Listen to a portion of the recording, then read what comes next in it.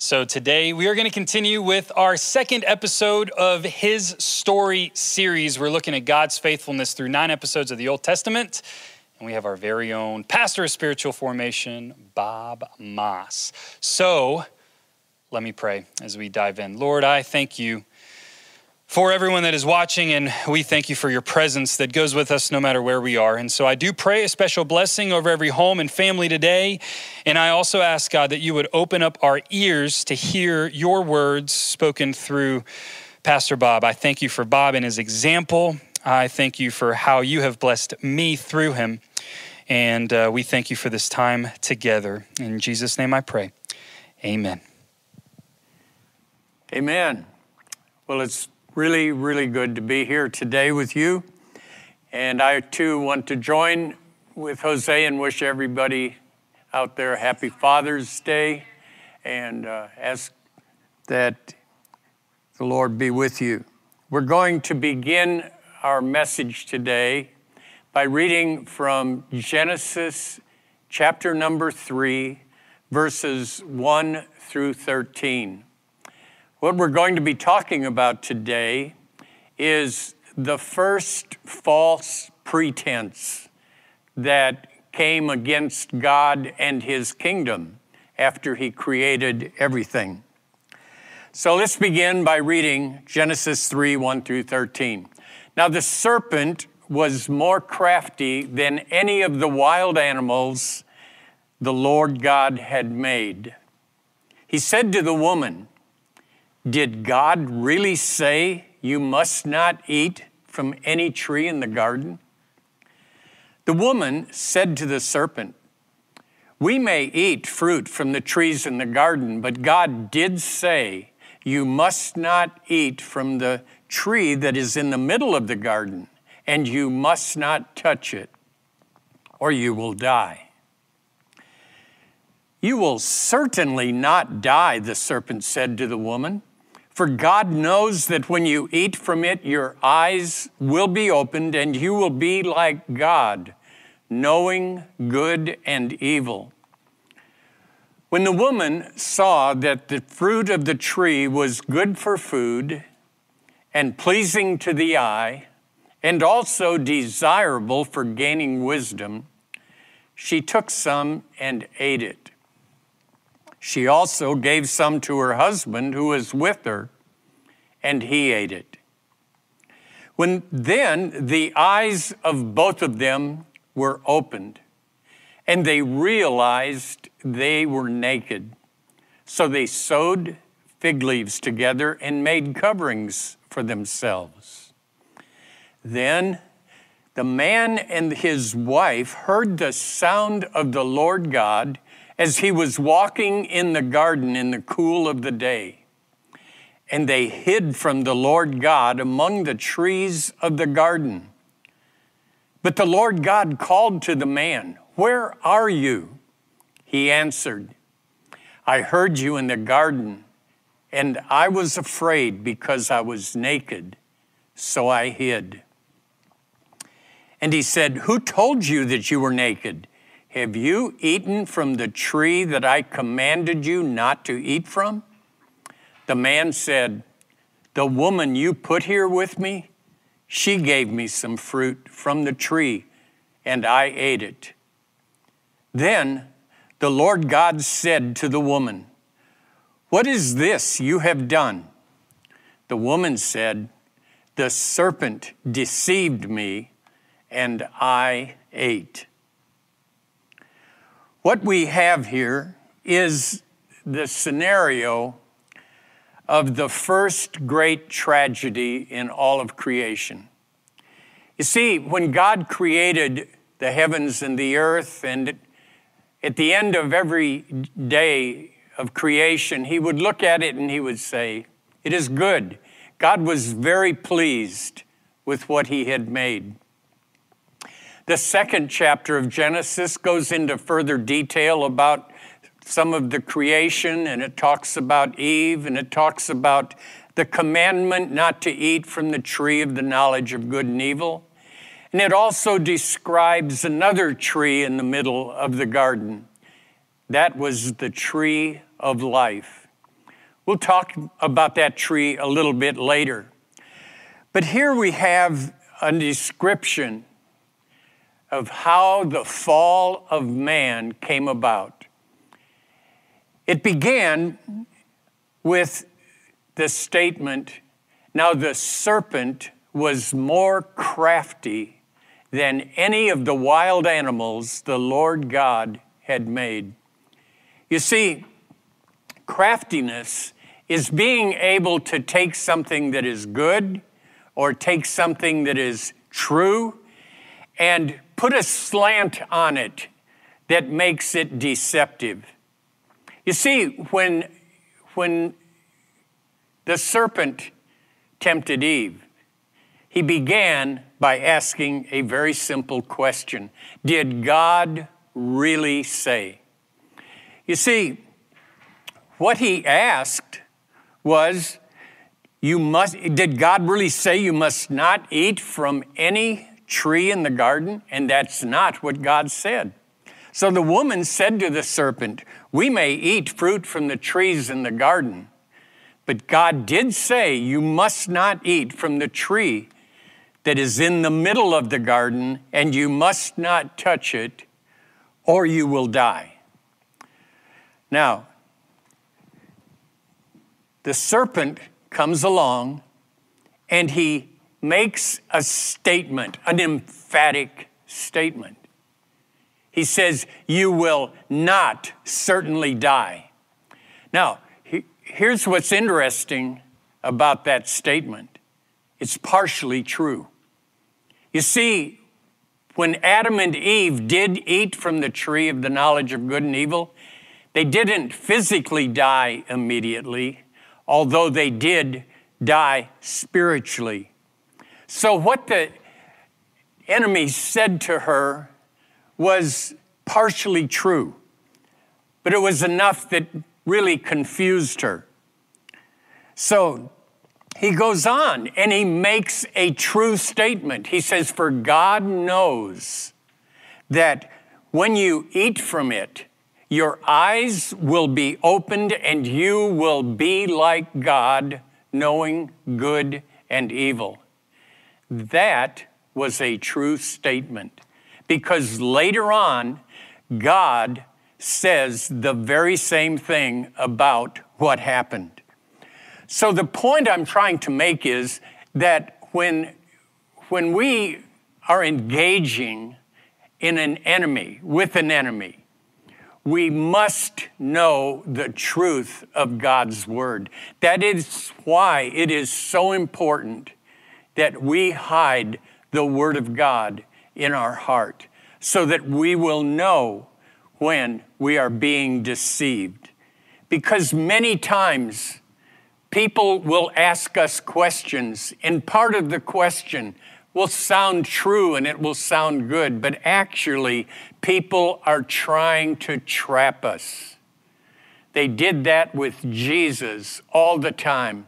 But because he knew the word, he always came back with an answer that was right. So, "You will not certainly die," he said. And that was true. But it was also a false statement, because they did die spiritually. Now, in verse 6, we see how temptation works. When the woman saw that the fruit of the tree was good for food and pleasing to the eye, and also desirable for gaining wisdom, she took some and ate it. She also gave some to her husband who was with her, and he ate it. Now, when she looked at the fruit of the tree of the knowledge of good and evil, it was like all of the other trees. In this way, all of the trees in the garden, God said, were pleasing to the eyes and good for food. But she also found out from the trick or the craftiness of the serpent, it was desirable for gaining wisdom.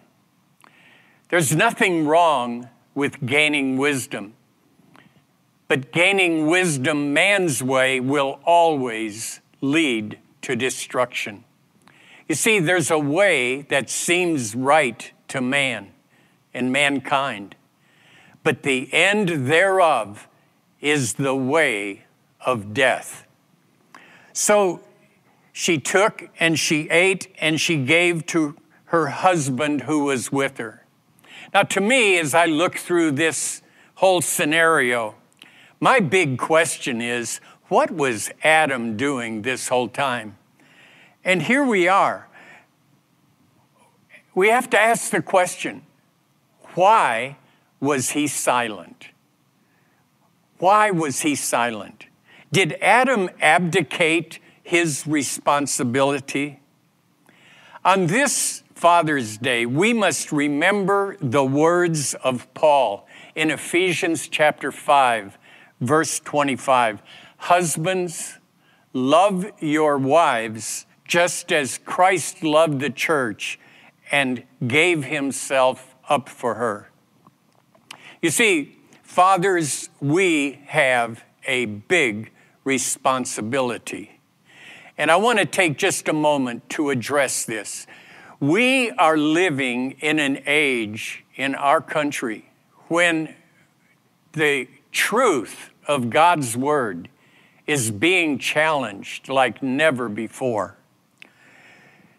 False pretenses are setting themselves up against the knowledge and wisdom of God. Things are happening in our world that are upside down. People call good evil and evil good. And we must stand and do what God wants us to do. Now, we're going to cover that in the end in my conclusion. But I just want you on this Father's Day, and I'm speaking to the fathers. Fathers, as a pastor of spiritual formation at Cypress Creek Church, I implore you, be a man of God. Be a man of God that stands for the truth of God's word. And love your wives the way that Jesus Christ loved the church and gave himself for it. Now in verse 7, we see the tragedy of what happened in their disobedience. It says, then the eyes of both of them were opened, and they realized they were naked. So they sewed fig leaves together and made coverings for themselves. This is the very first sin. This is the very first disobedient act of God. And what we see that immediately follows is this. In the recognition of their sin, they tried to cover their sin in their own way. They sewed fig leaves together and made coverings for themselves. You see, God's way of covering sin is not through works. It's not through what we can do, but it's what God does for us. So we see a few verses later that God made his own covering for them. You see, an animal had to be sacrificed in order for the skin of that animal to be the clothing for them. And what we see in that is the beginning of God's redemptive plan. You see, without the shedding of blood, there is no remission of sin. We see how that played out a little bit later with Adam's first two boys, Cain and Abel. Cain, he tilled the land, and Abel, he was a shepherd of sheep, and they both brought a sacrifice to God. Cain brought the fruit of his labor, and Abel brought a sheep and sacrificed it. Abel's sacrifice was accepted by God, but Cain's wasn't. And instead of doing a right sacrifice, Cain chose to murder his brother out of jealousy. Well, we go on here and we see that the man and his wife, after they sinned and tried to cover their nakedness, they heard the sound of the Lord God walking in the cool of the day, walking in the garden, and they hid from the Lord God among the trees of the garden. You see, sin separates mankind from God. But the Lord called to the man, "Where are you?" And he answered, "I heard you in the garden, and I was afraid because I was naked, so I hid." You see, sin brings fear. Sin brings guilt. Sin brings shame. And when God is wanting to fellowship with us, we don't want to fellowship with him. And the Bible tells us that all of us, like sheep, have gone astray. Each of us are turning to our own way. Why are we turning to our own way? It's very simple. Because of sin. Because we don't want to go God's way. Because of fear, because of shame, because of guilt. So God asks Adam a question. He says, "Who told you that you were naked? Have you eaten from the tree that I commanded you not to eat from?" And the man said, "The woman you put here with me." You see, that's another example of what we do to try to deal with our sin. Two people that Adam tries to point to blame for his problem. You see, you are the one that gave me that woman, and that woman is the one that gave me the fruit, and I just ate it. Well, that doesn't relinquish the responsibility. Because then the Lord God goes to the woman and he says, "What is this that you have done?" The woman said, "The serpent deceived me and I ate." Now, here is what I want to really bring home today. And that is, Adam and Eve didn't die physically. So that part of what the serpent told Eve was really true in that they wouldn't die immediately, but they did immediately die spiritually. And here is the problem. And the problem is that God had a way for people to eat and live eternally. It was the tree of life that was in the middle of the garden. And so later God said in verse 22, "The man has now become like one of us, knowing good and evil." That's exactly what the serpent told Eve. But he goes on and says, "He must not be allowed to reach out his hand and take also from the tree of life and eat and live forever." So the result was that they were expelled from the garden. Now, they were still created in God's image. They were still creatures that had this capacity to fellowship with God. But now they were in darkness. The kingdom of light, which was represented by the Garden of Eden, they were expelled from it and they went from light to darkness. And the sin of Adam and Eve, by rejecting God's word, brought darkness to all mankind. And ever since then, Eve, the mother of all human beings, doesn't matter what your race is, what your nationality is, we all trace our roots back to Eve. And Eve brought darkness into the world. Adam brought darkness into the world. So that every time a child is born, as precious as they are, created in the image of God, by their very nature, they are going to be blind spiritually, because the darkness of Satan's kingdom is the darkness of death.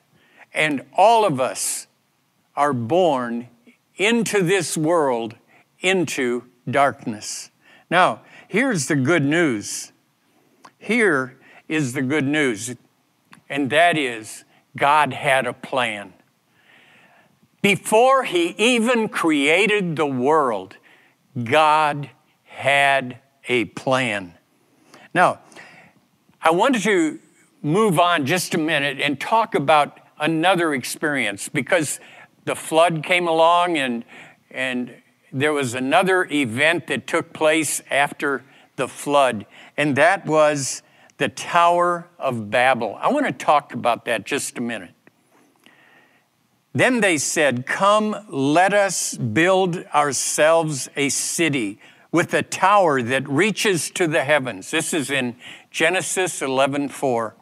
"So that we may make a name for ourselves. Otherwise, we will be scattered over the face of the whole earth."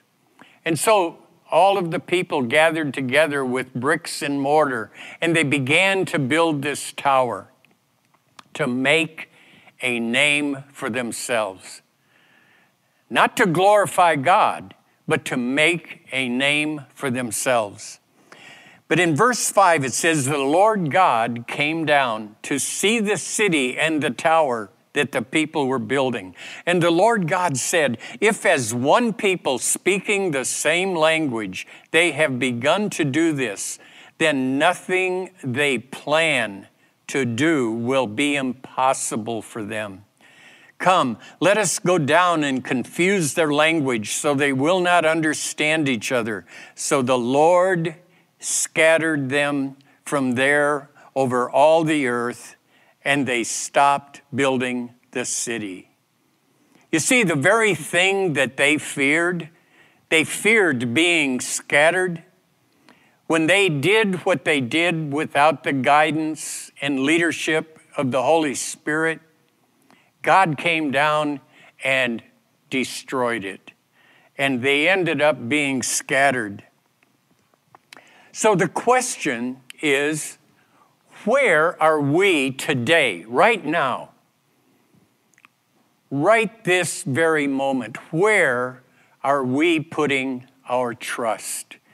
You see, that was the problem in the garden. Adam and Eve didn't trust God. Somehow they felt like there was wisdom that they needed to have that was supposed to come another way. The only way that we will find true wisdom is God's way, by trusting Him and surrendering.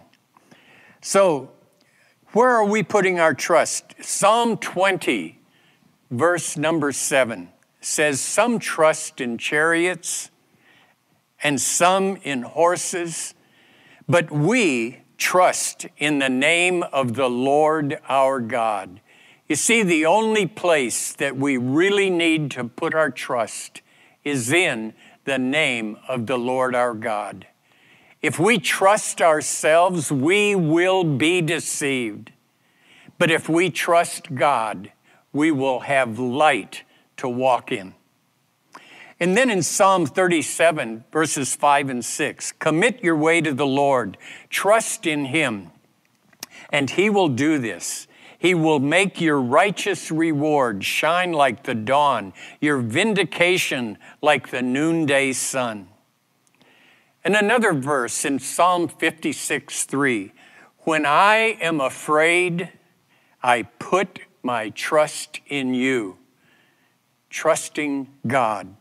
Psalm 118, verse 8, it is better to take refuge in the Lord than to trust in humans. And then Proverbs 3, 5 and 6, one of my life verses. Trust in the Lord with all of your heart, and lean not on your own understanding, but in all your ways submit to him, surrender to him, and he will make your paths straight. Do not be wise in your own eyes. Fear the Lord and shun evil. This will bring health to your body and nourishment to your bones. So in conclusion, I want to say this. Adam and Eve didn't realize it, but they were engaged in a spiritual battle in the garden. Today, you and I, as disciples of Jesus Christ, are engaged in a spiritual battle. And Paul said this in 2 Corinthians 10, verses 3 through 5. For though we live in the world, we do not wage war the way the world does. The weapons we fight with are not the weapons of the world. On the contrary, they have divine power to demolish strongholds. They, speaking about the weapons that we have. And what are the weapons that we have? We have the truth. We have the understanding of the gospel that is the power of God for the salvation of everyone who believes. First for the Jew, then for the Greek. But the weapons that we fight with, on the contrary, have divine power to demolish strongholds. So we demolish arguments and every pretension that sets itself up against the knowledge of God, and we take captive every thought to make it obedient to Jesus Christ. We can do that by having the Word of God hidden in our heart. So if you're listening to me today and you have a desire to go deeper with God, it doesn't happen by accident. We talked for a number of weeks about spiritual disciplines before we got into this series. And I'm grateful to watch the growth of many people in our church that are cultivating and developing new disciplines in their life. It's exciting to see the transformation that is taking place. So I just encourage you. We can look back at Adam and Eve and we can see that they fell into a trap. And we may fall into traps too, because we are human. We still have darkness that we have to contend with in our own life. That's why the Bible tells us so clearly that we need to be transformed by the renewing of our mind so that we can test and prove what God's will is. So I am telling you today, out of love, out of a deep love that I have in my heart for you right now, that you commit your way unto the Lord Jesus Christ. Trust him, because he alone is the only human being that has ever lived who is worthy of our trust. Let's pray. Father, We thank you for the victory that we have in Jesus Christ, because he has made us more than conquerors. Yes, it's true that the fall, it was a real event. And it is true that we are citizens by birth into a kingdom of darkness. But we're grateful that you, through the blood of Jesus Christ, have translated us, have delivered us out of the kingdom of darkness and brought us into the kingdom of light. We give you the glory. We give you the praise, because this was your plan. Amen.